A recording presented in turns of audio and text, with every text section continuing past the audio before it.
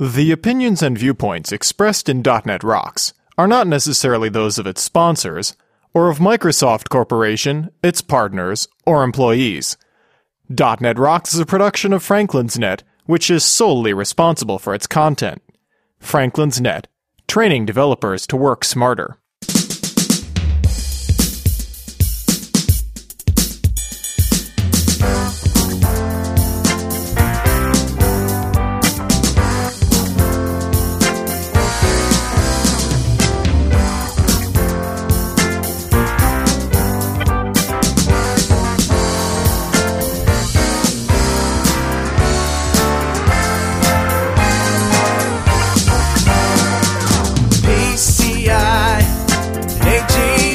Hey Rockheads, quit trying to finger zoom your lightsaber and listen up.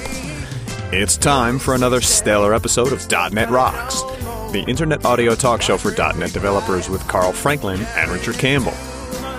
This is Lawrence Ryan announcing show number 473 with guest Joel Semeniuk, recorded live Monday, February 16th, 2009. .NET Rocks is brought to you by Franklin's Net, training developers to work smarter, and now offering .NET Nuke video training with Chris Hammond from Engage Software on DVD, DNR-TV style.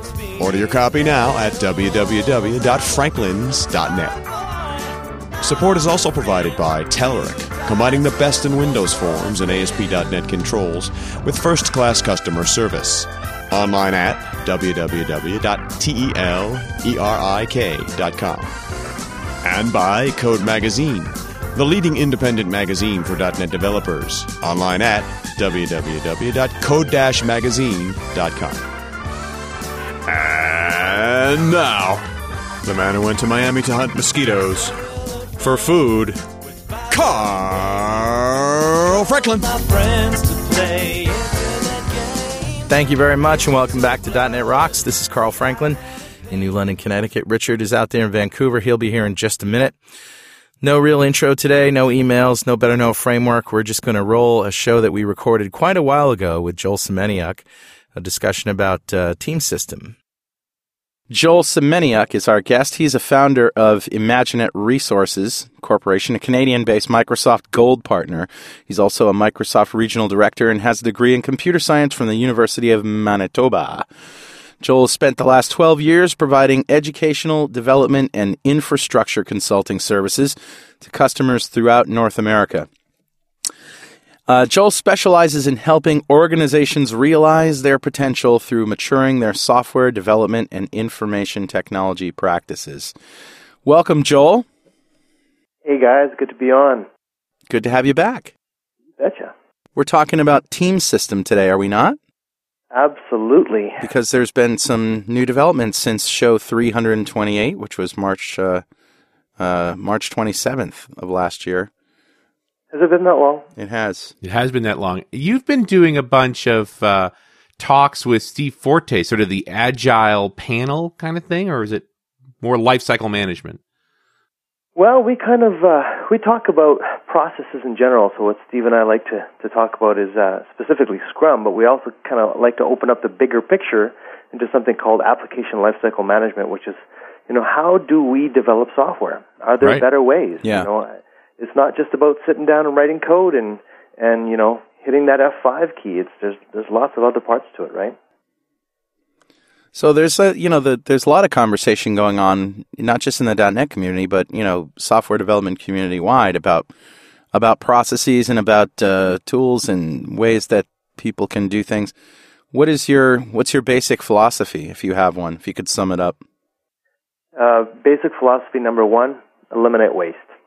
That's kind of the key of what we go for, and that's kind of where when Steve and I start talking about Scrum, we really like Scrum. Scrum is a great framework for developing software, especially with teams, and really if you kind of unpackage Scrum in all of its all of its glory, you have kind of the foundations of eliminate waste.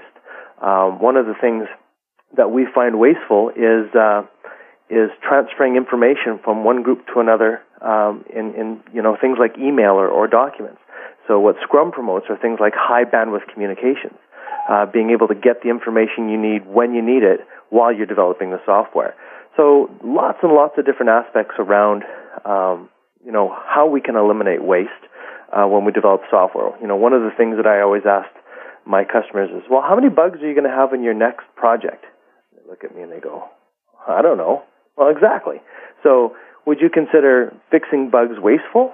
And they go, no, you need to fix bugs. I'm like, well, really, what if you didn't have bugs? Well, that would be great. So bugs are wasteful, right? And you can't estimate how many bugs you have or the impacts they're going to have on your system. So what can we do to try to eliminate bugs? Well, we can try to add more quality to our processes as we're developing software, and that's with when it comes to code quality, there's lots of stuff we can do there, or requirements quality, or communication quality. There's lots of things that we focus on when we work with customers to try to eliminate waste by introducing more quality. Hence, Team System. So a little history here. A lot of great tools and practices have come up through the Java space and then turned into tools and practices over in the .NET space. Microsoft Visual Studio is a great sort of platform for plugging in lots of great tools and using these methodologies. And Team System took it so far, but Microsoft doesn't release a new version of Team System every month, and it seems like there's new tools and things coming out all the time. Where are we now with Visual Studio Team System, the latest release here? First of all, what is it? When is it? And what's what do we get that we have been waiting for? These are some big questions, my friend. Well, we're still in the version of Team System 2008, and when you look at the word Team System, it's really broken down into two components. One is the server-side tools, which help us track defects and do automated builds, and it's our version control system, and I can go on quite a bit in that area. But it's also our client-side tools, which help us as team members be more productive. So we have more tools for helping us analyze and design our solutions. We have tools for developers for allowing us to write better code or check to see if there's problems with our code earlier than later. We also have tools for database developers, using the same goodness that we would have while we're writing .NET code, such as unit testing and testing frameworks, and apply that to our database.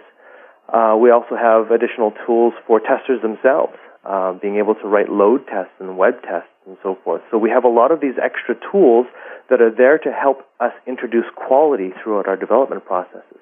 And again, it's way better to find those problems early in the software development process than later. So these tools are going to help enable our teams, in fact, do just that. However, with the 2008 release, we have some really nice things that have just happened. Late in the game, there was this extra addition to the family called Team System for Database Developers that was originally its own separate product, or something that you could get when you buy the Team Suite, which is the collection of all the different roles, that be Team Architect, Team Developer, Team Tester, and Team Database Developer. What they've decided to do is actually combine Team Developer and Team System for Database Professionals together, which is just a fantastic value that we get. And one of the other things that I really love about the Team System group itself is they release out-of-band value off onto the side under a separate banner called Power Tools. So as, they start developing and thinking about, we have a little gap in this area, they would actually develop it as a power tool and release it for free of charge for you to kind of use on the side. For example, one of the things that is released as a power tool is something called the Process Template Editor. And the Process Template Editor allows organizations to kind of go in and customize something called a process template, which is a declaration of the processes that you would follow inside a particular team project. So that's, again, released out of band and kind of continually adds value to the entire suite as it matures. So with something like that template editor, you're really sort of describing the idea that customers can change the process the way they want to. I mean, obviously, you talked about Scrum. Scrum can be incorporated into Team System? Absolutely. I mean, Team System isn't there to decide what practices are good or what practices are bad. It's really up to the organization and to the teams themselves. And so the whole heart of Team System is for it to be customizable or adaptable into a different environment. So you can go and get a process template outside of Microsoft. And one of the best Scrum process templates that you can get is from a company called Conchango, probably the most mature process template for Scrum for Team System that you can get. And again, it's free. You can install that into your team system environment and start using Scrum. But as you mature your processes, you might also want to change certain workflows, for example. Maybe you might want to have a product backlog, for example, go through a set of different steps than what the Conchango product backlog would recommend. So, but if this makes sense for your organization and if this is going to add value to the organization, you should have all the tools available for you to do this. And this is why customization of the process templates are a really good thing. Now, out of the box, you actually get two process templates. One's called MSF for Agile, and one's called MSF for CMMI Process Improvement. Both are based on Agile principles, which are highly iterative, release often type of mindsets. But the MSF for CMMI has a bit more ceremony, I guess you can think of.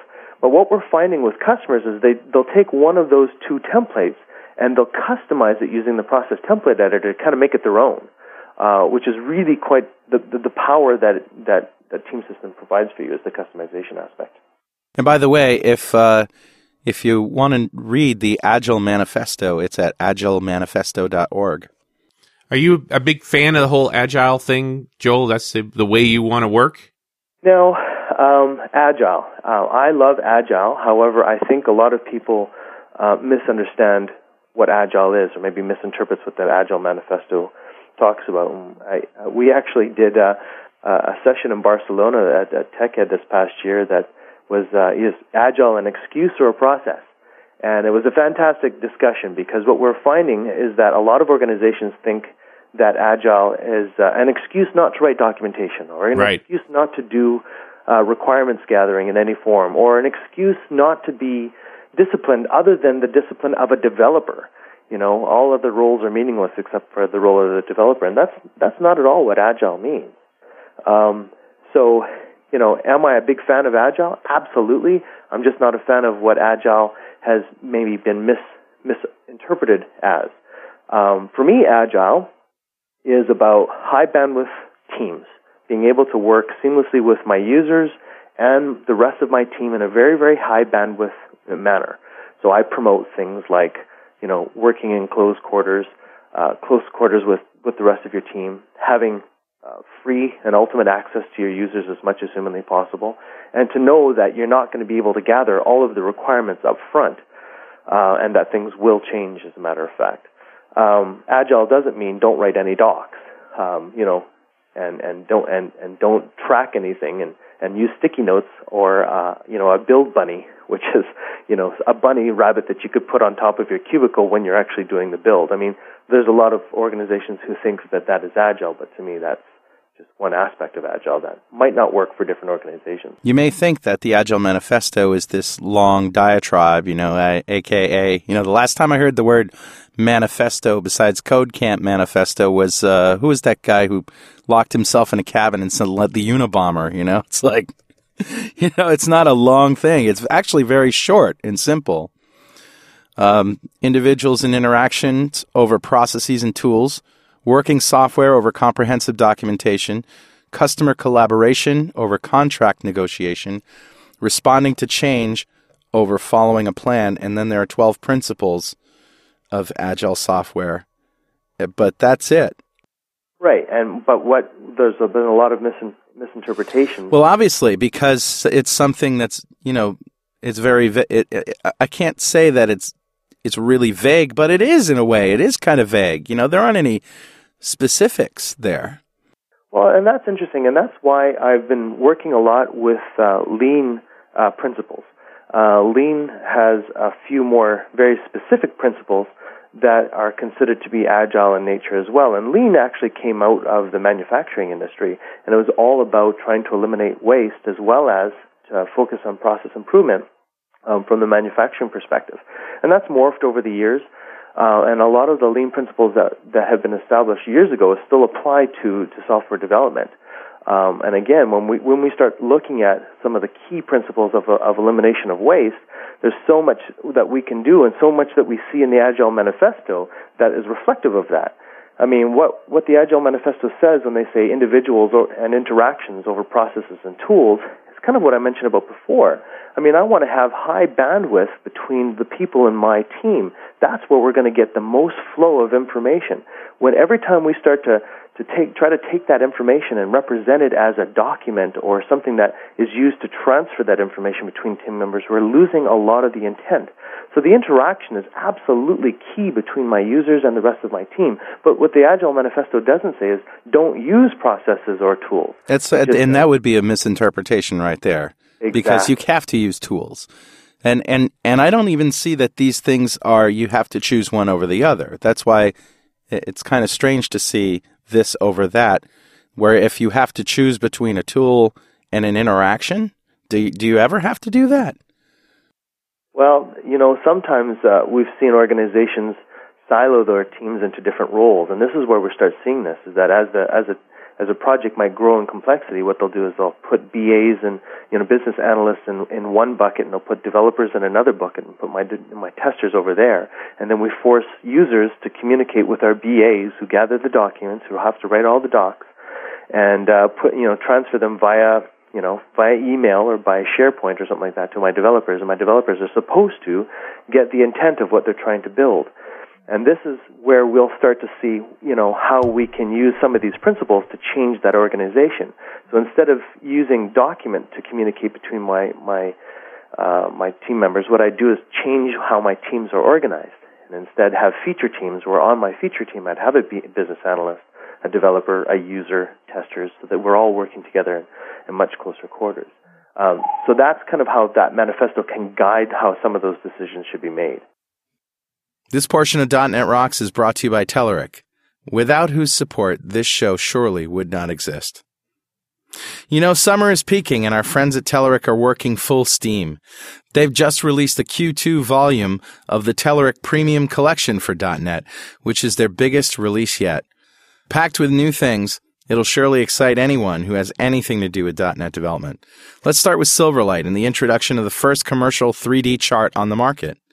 It is developed as True Vector 3D, which guarantees swift performance and rich capabilities like rotation, animations, etc. Another major announcement is the Telerik Silverlight Scheduler, which is packed with tons of features, even in the first version. Telerik's flagship, RAD Controls for ASP.NET Ajax, grows not only with 4 new controls, but also with new productivity tools. Take the new Visual Style Builder, an online application that allows you to visually modify skins or design new ones with point and click. And if that's not enough, they've added a completely new product, a free testing framework powered by Art of Test for automating Ajax and Silverlight-rich internet applications. Since I'm short on time here, I can't enumerate all the new features and enhancements in the Telerik reporting, Open Access ORM, and their Windows Forms products, so I'll leave it for you to check them out at Telerik.com. And don't forget to say thank you for supporting .NET Rocks. So sort of digging back into the tooling side of this, I mean, how much of this is just interaction between people, and what do you have to capture in the tool to be successful? Well, I mean, so much of it is interaction with the customer. I mean, when you want to write great software, you need to kind of figure out what you're writing first. And that's probably the biggest part, the biggest challenge with any software development project is writing the right software. Now, Team System doesn't really have tools yet. In 2010, they are introducing more requirements management and more requirements modeling tools in the form of UML into their suite. But in 2008, today, we don't have a lot of tools that will help us kind of gather those requirements. We have a concept of a work item inside a Team Foundation server, which will allow us to track that. Once we decide that a system must implement a particular feature, we can track that as a work item, and we can schedule it and assign it to someone. But there's not really any requirements management pieces in the product yet. Really where the tool kicks in is when you start the construction processes, when we actually think as developers about the tools we need in our toolkit to start building what we think we should be building at that particular point. That's where the Team System really starts coming alive in the 2008 version. I mean, here's an example. In the developer SKU, we have the concept of code analysis. And code analysis is essentially just a set of rules that will go through your code and look for different patterns. And you can choose whether or not you'd like to have those patterns break your build or not. So, for example, you can have rules that kind of govern different design patterns in your code that are not acceptable, or design patterns that might not be well used for multilingual applications. And you can have those rules kind of fire every single time you compile. Now, what that does is it doesn't eliminate a code review process, but it sure helps a whole lot, right? Because every time I compile, and if I have a couple of hundred rules going through my code looking for things that are not acceptable for my organization, I'll get to fix those earlier than later. And again, that's all about eliminating waste. But I feel like you go too far with the rules, too. I like the idea that we have fewer and fewer bugs by putting more and more process in. But isn't there a point where the process is taking longer than the bug fix would? Well, you know what? I'd have to argue that sometimes that's a good thing. A lot of organizations say, well, we're just losing velocity. We're not developing as fast as we would if we didn't have these processes in place. I mean, we're having all these rules break down, and developers are having to go and fix them before we can promote them to a build. Yeah, and therein lies the problem with rules. Right, but I asked them, well, that's good because that's a predictable estimate. You know, I'm replacing something in my project schedule that is more predictable than something that is unpredictable, which is, okay, I need to get this thing out to production, but I have 45 bugs left, critical bugs left to fill. How long is it going to take me to fix that? Well, much longer and unpredictably. So I promote, slowing things down and having a much more predictable development route, and trying to have these rules kind of fire earlier than later so we can deal with them, and then fix them right away before having this pile of bugs that have to get fixed before I actually go out to production, which is unpredictable. Sometimes I wonder if you could sort of boil all this down to two words, which is critical thinking. You really have to. I mean, once you like put the rules up on the wall and say we will never waver from these rules, well, there are situations that rules don't apply to. So you always have to. These are great guidelines, and they're great ideals. But when you're thinking your way out of a problem, you certainly. I mean, that's what you're doing all the time, is thinking your way out of a problem. There's always a balance, right? And that's why the rules that we have inside a team system for the code analysis, for example, are customizable. We can choose to ignore them if we want. We can narrow down the set of rules that, these are the absolute, rules. If we break those, then we have to break a build, but all the rest could be optional. So we have a lot of ability to customize that from a team perspective, which is something that I promote. I never promote going in and turning in all those rules for a team that has never done this before.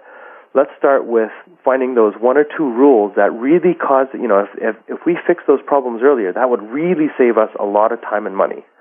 Let's turn those on first, and then slowly increment, which rules we want to enable throughout our code analysis process. Yeah, I think that the last tenet of the manifesto is probably the biggest one: responding to change over following a plan. Plans are great, but things change, and you need to respond to that. And again, the misinterpretation there is don't plan. Right. No, you have to have a plan. Got to have a plan. It's just expect it to change. Right. You have to change the plan. Absolutely, and expect the plan to be wrong. It's more than likely always going to be wrong. And that's where the sort of agile comes from. Is you're nimble. You're on your feet. You're being able to change direction when required. But that doesn't mean you never replan either. One part of all of an agile team is really kind of replanning all the time. Planning isn't something you do at the very beginning of a project. It's something that you do every single day. And that's what scrums help you do. Absolutely. So every single day when you get with your team together for that stand-up scrum, you're in effect planning. You're declaring what you're going to be doing, for that next chunk of time, usually a day, and kind of reflecting on what you did over that last chunk of time, and declaring what things are going to get in your way. And you're really kind of trying to be nimble on your feet. And also for a particular sprint, you do have a sprint plan. You do have a plan that at the very beginning of the sprint, you get together with your team and your customer saying, let's just confirm what we're doing this month or this sprint or however long your sprint is. but you do have a plan. And that, I think, comes to the unit testing aspect of the tool. Now, when Team System was launched, unit testing was actually part of the Team System SKU. In order to actually do unit testing in the product, you needed to get Team System for developers. Today, unit testing has been moved down to Visual Studio Professional, which is great news, right? Unit testing, I think we're basically saying now that all developers who are using Visual Studio Professional, should be unit testing. And I think that's one of the biggest shifts that we're seeing in the industry right now as well, is that unit testing are becoming first-class citizens. They're not something that crazy TDD, test-driven development group over there is doing. It's something that the entire organization is starting to embrace. And again, there's writing some code that verifies that some other code is in fact working. And we've coached a lot of organizations through this mindset shift of going from not writing any unit tests to writing unit tests incrementally. And when we talked about velocity before, the biggest impact that we saw on most of our customers is that they had lower velocity when it comes to delivering features, because essentially our developers are having to write twice as much code. They're writing functional code and code that tests that functional code. But the result is that black hole of bugs goes down, and we become more predictable. It certainly does. So you adding more time up front to save time in the back. Not just saving time, but just saving the unknown. I call it, on my blog, I talk a little bit about it, called the black hole effect. And, every project has a black hole of defects, and we don't know what's in that black hole. We can't predict it. We might look back on our previous project and say, well, on that project it took us 15% extra to do our bugs. But on this project we're using, WPF instead of WinForms, or we're using a brand new technology. Maybe we're developing something for Windows 7 now. It's very hard to be predictable in any way in terms of the impact of the defects on your project. And that seems to be the big pain point here more than anything, is just managing defects. And making it easy to manage those. So let's tie this back to the Team System tool as well. So in Team Visual Studio for testers, we have some additional test types, and one of our test type is a web test, right?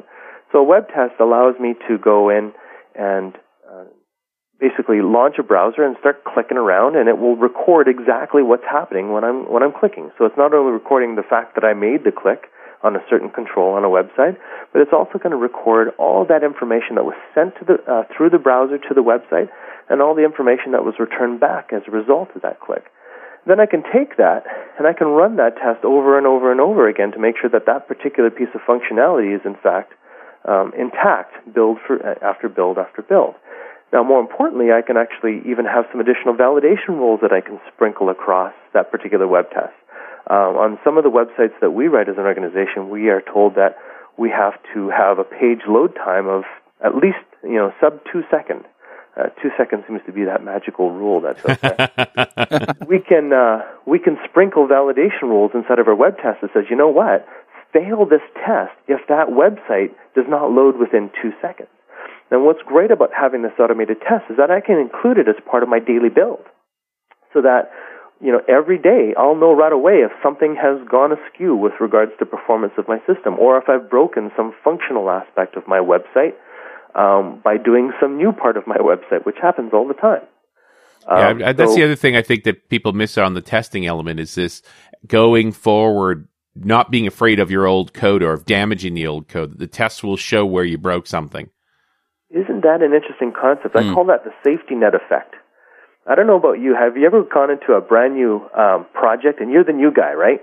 And it's a big project, and they say, okay, you're going to go and modify this component now. I'm like, great, excellent.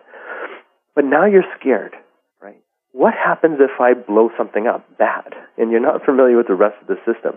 Wouldn't it be great if I had an isolated area, a little sandbox that I can play in, so that I can make a change, find out if I've blown anything up before I actually check it back into version control. And that's kind of where we're at with all these tests, these automated tests that we put in place with our project, they become the scaffolding for the building.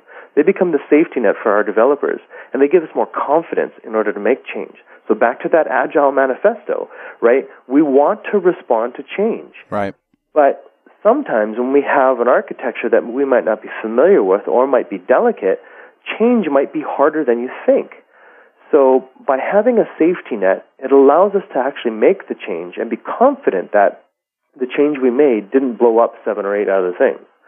And that's really important as well to be, especially in these type of economic times. I mean, we're finding a lot of organizations really trying to do a lot more with less. And the concepts of, reducing waste are really coming back to the forefront. And, talk about Agile, it certainly makes it easy to modify and to add features once you have all those tests in place and everything's working in the build, than it is otherwise. It's always especially if you're using processes of decoupling and a separation of concerns and things like that. While it might be a little bit more work to implement a particular feature because you have to set everything up right, it's going to work by the time you're done. Well, and also having a good testable piece of software likely means you've architected it really well too.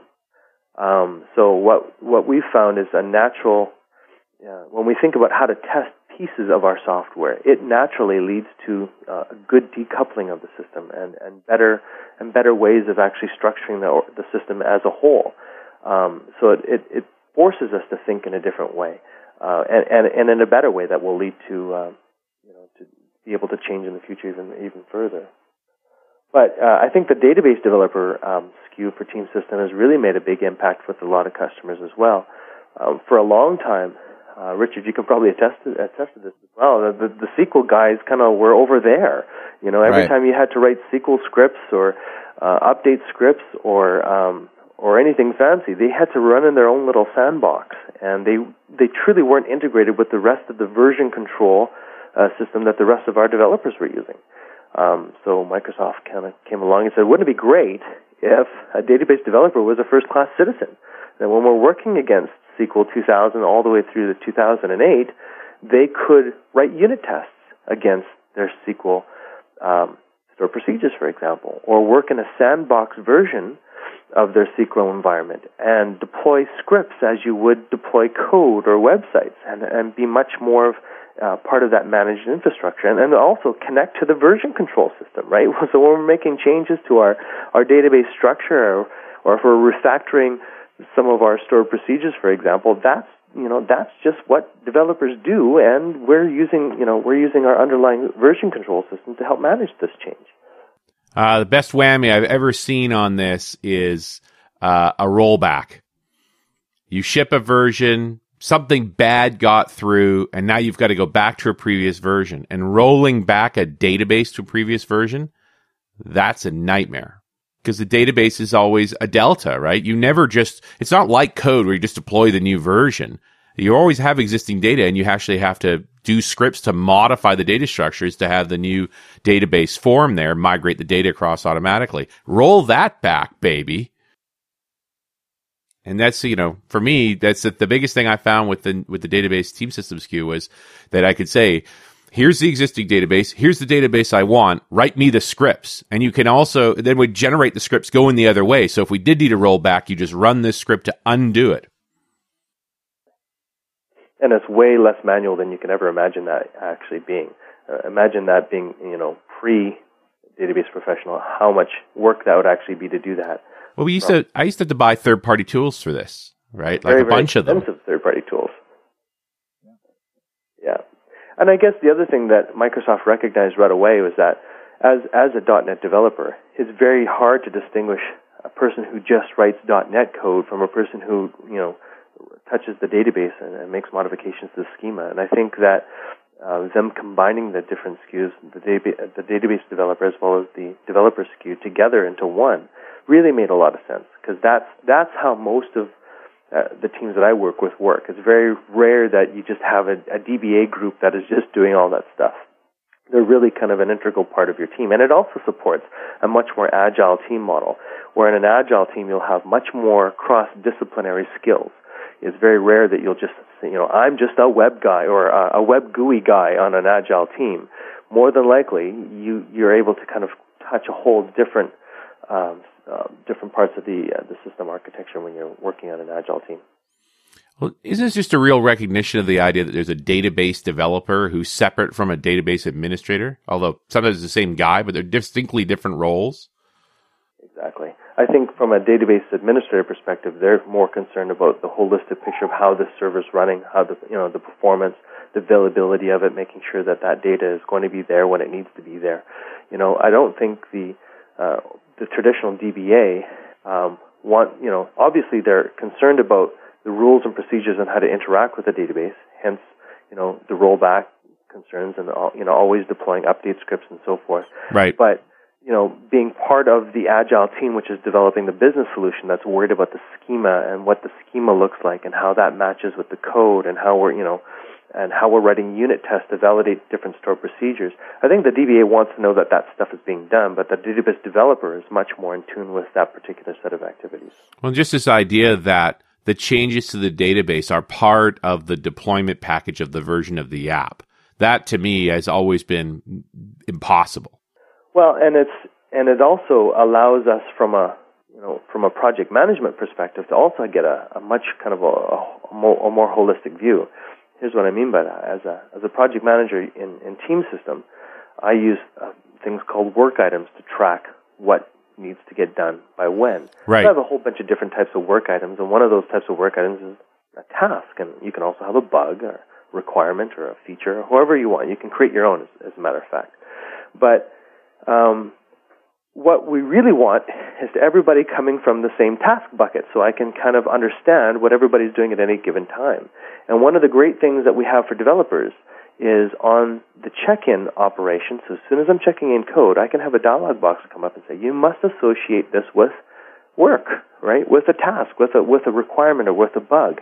Essentially, it gives us a traceability between the work that we said we have to do with the work that we've done. Right. And it's much better than having to go back to a massive task list and checking off the tasks that you've done that week. This is kind of more real time, and it's also contextual from a developer's perspective, the code they just wrote.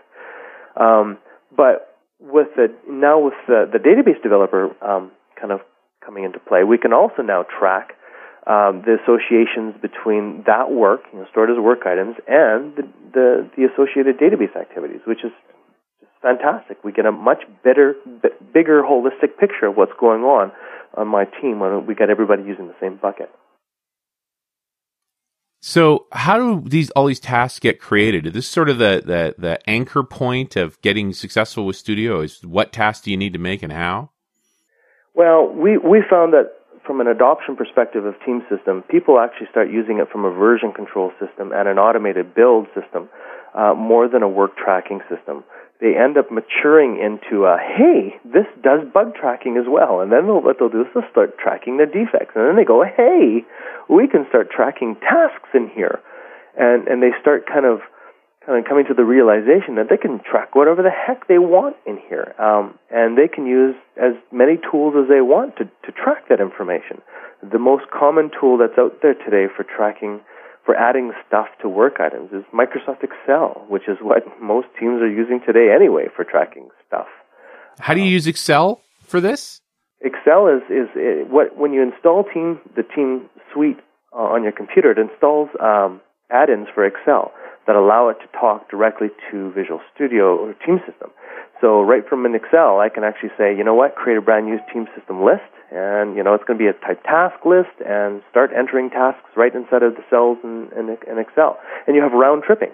So as soon as I publish my tasks to Team System, and if someone added more tasks that were assigned to me, for example, I can suck those back into Excel as well and see all the changes back and forth. And you can also do that through Microsoft Project.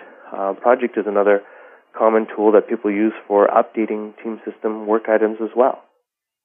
My biggest concern with Project has always, whenever I've been working on an application where somebody was using Project, it was a dedicated job just to keep Project up to date. I happen to have a lot of opinion on this. I want to hear it, Joel. Hit me. I wrote a book called Managing Projects with Team System. It's for Microsoft Press, and we kind of focused on what are the different methods for project managers to use for managing team projects. And what we found in the book is that project seems to all have a bit of mismatch when it comes to working with agile teams. And here's where I'm getting at. Inside of an agile team, we have the concept of iteration. It Right. has a fixed amount of time, and it usually has a fixed amount of capacity. And then what I do is I try to schedule my work based on those couple different constraints. So I kind of use it as a bucket. And I dump the bucket into my barrel, and what I pull out is what I'm going to build for this particular iteration. With Microsoft Project, it doesn't necessarily understand those buckets, right? It has the concept of summary tasks and roll-up tasks and so forth, but it really doesn't have good mediums for having a fixed capacity, fixed duration iteration where I'm pulling and bucketing work into. And so right there, that makes it difficult to really work in the same way you might have worked before in Microsoft Project, and because you have to work a little differently when you're inside of Team System, especially with Microsoft Project integration. And also, Microsoft Team System in 2008 doesn't have the concept of a hierarchical work item base. So I can't have a subtask of another task, for example. They're really just a flat list of tasks that are assigned to a category. And a Microsoft Project, I can have a whole bunch of hierarchy and a whole bunch of extra information that my Team System piece doesn't know about. And what we found is that a lot of customers really, especially those proficient in Microsoft Project, struggle with having to use it the way that Team System integrates with it well. And also, organizations that are much more agile that just say, you know what, I've got a capacity, let's say 120 working hours for my team, and I just want to use that as the size of my bucket and reach in and grab the highest priority features to build for the next sprint. It's hard to do that in Microsoft Project without some magical skills. Hey, I just want to give a shout out real quick to our friends at Data Dynamics who make ActiveReports.net, among other really awesome things. ActiveReports.net is great because it allows you to just build your reports with an easy editor, embed them right in your application, provide PDF and HTML output, give your end users a report editor, royalty-free of course, a great access report upsizing wizard, and all this for a price that isn't going to break the bank. ActiveReports.net from Data Dynamics. Go check it out now at datadynamics.com. Joel, what's coming up in the next version of Team System that you know that you can talk about? And this has a code name, right? Rosario. It's a Rosario. And it seems like it's been in the works for a long time. It's been in the works, yeah. I mean, as soon as the team started releasing the first version of in 2005, the backlog began, right? That's when customers really started to give feedback of what they would like to see. Right. And Rosario is really going to be the next really fundamentally huge release for the product group.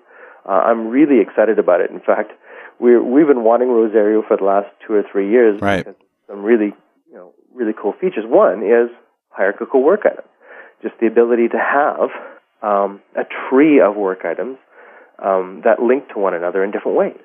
That's a very, very powerful tool, and I think that a lot of customers are going to be very, very relieved in that particular feature. There's also some additional testing tools. They have a brand new test tool called Kameno, and what Kameno is a WPF-based application that is really targeted towards manual testers. And what a manual tester is someone who basically writes test scripts for an application and will then go and manually execute those test scripts. One might be, launch the application, enter in the login credentials, and here they are. You should expect to see the system say login successful, for example, right? So they run through these test scripts over and over again. So it's a functional testing. It's a functional testing tool. Cool. But this tool actually does some really cool stuff. I mean, number one, we can. It doesn't matter what we test with it. We can test web apps. We can test WPF clients. It doesn't really matter. But while we're executing our test scripts, we enter in this particular mode, and we can record a whole lot of information about what's happening with the application while I'm running the test scripts. And one of the things is video. So let's say that I'm going through and I find a bug. And I can say, ooh, that's a bug. So right inside of the Camino script player, I can actually say File Bug, and I can include all this type of information. One is I can include a video of what was happening when I found the bug. So it makes a screen video of your interaction with the app. Absolutely. Wow. I mean, think about that from a developer perspective. That's when they want huge. to reproduce the bug, right? It's huge. Because instead of, what were you doing when you did this? I don't know. Right. Right? Just watch. Can't remember. Yeah. Well, yeah, I know, the person in the office you want this for, right? Oh, yeah. That real high maintenance personality who's got nothing but bad things to say about your app, but never, you can't ever box them into what was it. But by the same token, Richard, now, I mean, more people will be willing to look at the bug because it just takes less. It's a no-brainer. Yeah. Just watch this. Exactly. And we also record system information as well, like what platform we found it on. So before, you'd have to fill out all that stuff manually. Yeah. Right. And now it's just, as a bug filer, I just say, I found a bug, and I can put some additional metadata, but all that extra state information is stored along with the bug. So the developer who gets assigned to this bug really has a huge amount of context available for them to help debug this. That's awesome. Another new feature inside of 2010 is something called historical bugging. Now, this came out of Microsoft Research, and it's just silly cool. I mean, have you ever wanted to, when a bug, occurred, wouldn't it be cool to be able to step through the code when the bug occurred, as if it were occurring right now? Yeah, you can do that. So the concept there is that someone files a bug, and we grab all this information. As a developer, we can get into a historical debug mode where I can actually look at the code and the state of the code, and fast forward and rewind the execution of that code as if it was executing in the past. So it's a really, really powerful tools for developers to help not only isolate where those bugs are, but to really understand what was happening when that bug occurred from a visual perspective with the videos and from a state perspective, but also from a code perspective, which is really, really essential. Yeah, how are we doing this now? Just that whole manual bug capture. Can a guy who's not part of the development team easily enter a bug into the system? What I usually do is take a screenshot of it and then circle it. Circle, what's wrong, and point to the steps that I took. Yeah, I guess the big thing is, how do you report this stuff? Well, today we have Team System for Web Access, and Team System Web Access has a sub feature that allows work item only entry, and you actually don't need a Team System license to go and enter in a new bug, which is really, really cool. And you have a web interface to do this. So what we've worked with organizations is to expose that little web interface, so when they file, when our users find a bug, they can just go to that URL, file a new bug, and enter in all the descriptions of what had happened and when it happened and so forth, and then file it along with Team System.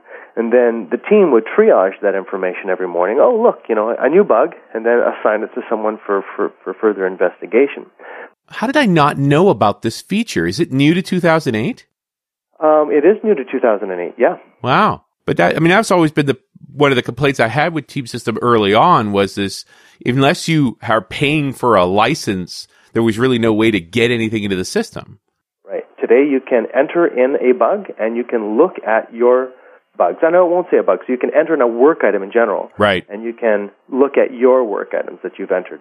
And that is something that you can do with the system for free.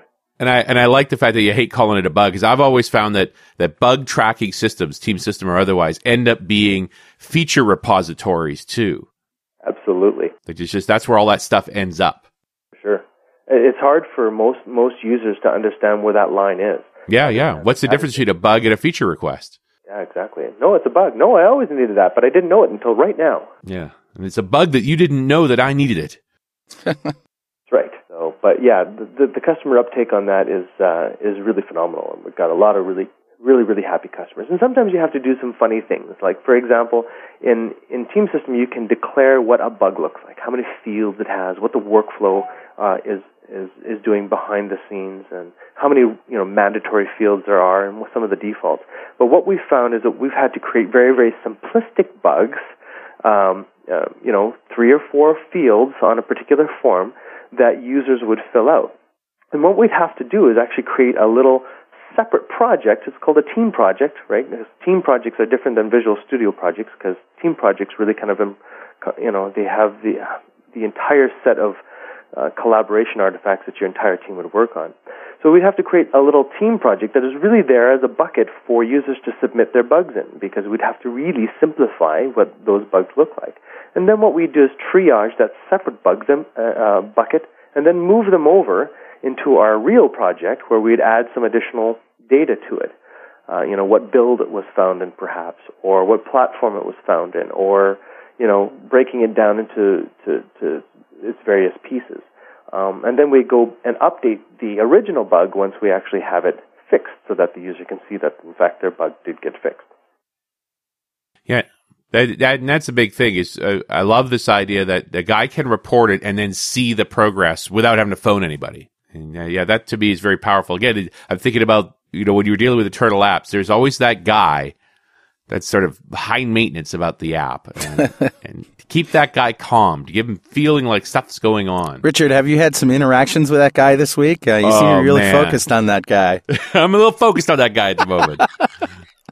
But don't you also find, Joel, that the initial bug report you get is pretty vague, and you end up having to sort of add to it? And I've often found that one work item then splits into 3 or 4 other ones. It always does. As a matter of fact, they could be describing a whole sequence of events and not the bug at all, but the symptoms of another bug that they thought was there but isn't. I see what you're saying, Richard, and sometimes it's very interesting to work with customers. But that, I think, just kind of puts more emphasis on why we need to have really good feedback mechanisms that make what we're doing a bit more transparent. The fact that they can, in fact, submit a bug and that they can see the state change from submitted to triage to in progress to fixed and will be available in the next build. I think that's really important for customers to see that type of progress. It's not so much of a black hole anymore. It's something much more collaborative, and they feel part of the process versus outside of the process and only seeing the results. Well, there's also that, how many bugs have been declared not reproducible on my machine? Right. But just all those, the other potential outcomes of, we're not going to fix this. It doesn't make sense to fix it. Or, it'll be carried to the next version. We're going to deal with it later. Well, reproduction of bugs is essential. I mean, most organizations know that in order to fix a bug, you should be able to consistently reproduce it. Right. And that's why some of these additional testing tools are so valuable. We're not relying upon the user's voice to help find the bug, or even a screenshot, because sometimes it's not even represented in a screenshot very well. We need to understand what's happening at the stack level. We need to understand what goofy service pack do they have on their system that's maybe interfering with this particular issue. Right. We've run into a customer before where we had this wild and wacky bug, and it came down to the fact that they didn't install a service pack for 2 years. So we actually decided not to fix the bug, because the solution was, well, it's not a bug. If you would have had the service pack installed, it would have been fine. Would have been fine. I've turned up one of those where the app was deployed on 100 machines and 3 of them didn't work. And you're happy when it doesn't work on one machine, because then you can blame the machine. But there were 3 that didn't work, and they were all traced back to failed driver updates. And it was the same. They were all the same piece of machinery that was bought in the same batch, and it was that a driver couldn't install, and nobody had noticed that it never had installed, but it broke this app. Hey, Joel, what's the state of unit testing software and team system? The state in terms of it, what do you mean? Well, the tool that's built into it, NUnit, both are usable, I suppose. Tell us about what's available. Well, I mean, what we're finding is that organizations who are using Visual Studio Professional right now are in fact using the unit testing framework built into Visual Studio over NUnit these days. I think the fact that NUnit has gone a little stale with regards to recent updates and so forth. I think the other big aspect that people want is tight integration with their builds, and the ability to have the builds easily and automatically execute the unit tests, but also, more importantly, get the results of those unit tests and store them as part of build results. So you're starting to really kind of look at the need for a very, very tightly integrated set of, test build type features so that we can get the right information. Now, we used to do a lot of work with NUnit and in cruise control and stuff in the back end to do automated builds. But to get that information flowing and getting it into a way that we can report on it and see trends over time of different parts of our code and stability metrics and so forth was tough for us to do. In 2008, we also have some additional testing tools that are reflections of measurements of how well the code is written, for example. We have maintainability metrics that allow us to kind of pinpoint different areas of our code that might be more, harder to maintain than others. And again, sometimes having all of those statistics wrapped together and then integrated with an automated build solution is a very, very important piece to have. And that feedback mechanism that developers use becomes very tight. So in my experience, my customer base, I haven't seen a lot of NUnit uptake in the last, for sure, 2 years. Which is a good or bad thing, I'm not sure. And the tool that a lot of test first guys use is ReSharper. Yeah. Does that work well with the unit testing framework in Visual Studio? I have customers that use ReSharper all the time still, and still using Team System. There's nothing that prevents the two from working together. The other interesting thing that we see in 2010. From a developer build perspective, since we're on the topic, is the concept of a gated check-in. A gated check-in is really kind of cool. It essentially prevents you from checking in your code to the source code repository until you've done something called a gated check-in. And what that does is it runs the build or a particular build script on your computer, executes the unit tests, makes sure that the build is successful. It is. Now you can check it in. Some really powerful stuff there when it comes to making sure that you're not breaking the build, right? Because sometimes when you do a check-in, organizations will automatically initiate something called a continuous integration build. So we don't want to break that build. We want to make sure that build works all the time. So in order to prevent that build from breaking, having that additional gated check-in will help make sure that, again, we're not breaking the build at the end of the day when we're trying to get home.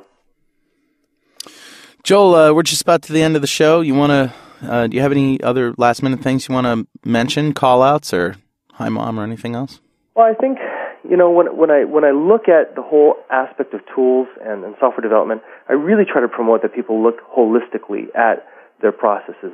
A single tool, ReSharper, Team System, whatever you choose, is not going to solve the problem. You really have to take a step back and look at optimizing your whole, right? Looking at your processes, breaking it down, and figuring it out how you're going to optimize your teams and how they work with one another. I think organizations that do that will be on the right track for being able to really fine-tune their software development processes going forward. And I think Team System, if you're on the Microsoft platform, is really the place you should start with.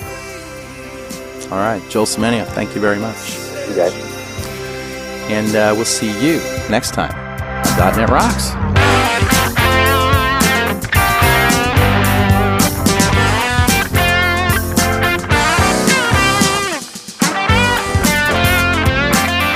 .NET Rocks is recorded and produced by PWOP Productions, providing professional audio mastering, video, post-production, and podcasting services. Online at www.pwop.com. .NET Rocks is a production of Franklin's Net, training developers to work smarter and offering custom on-site classes in Microsoft development technology with expert developers. Online at www.franklins.net. For more .NET Rocks episodes and to subscribe to the podcast feeds, go to our website at www.dotnetrocks.com. Got a transmitter banned by the FCC. Yes, I'm a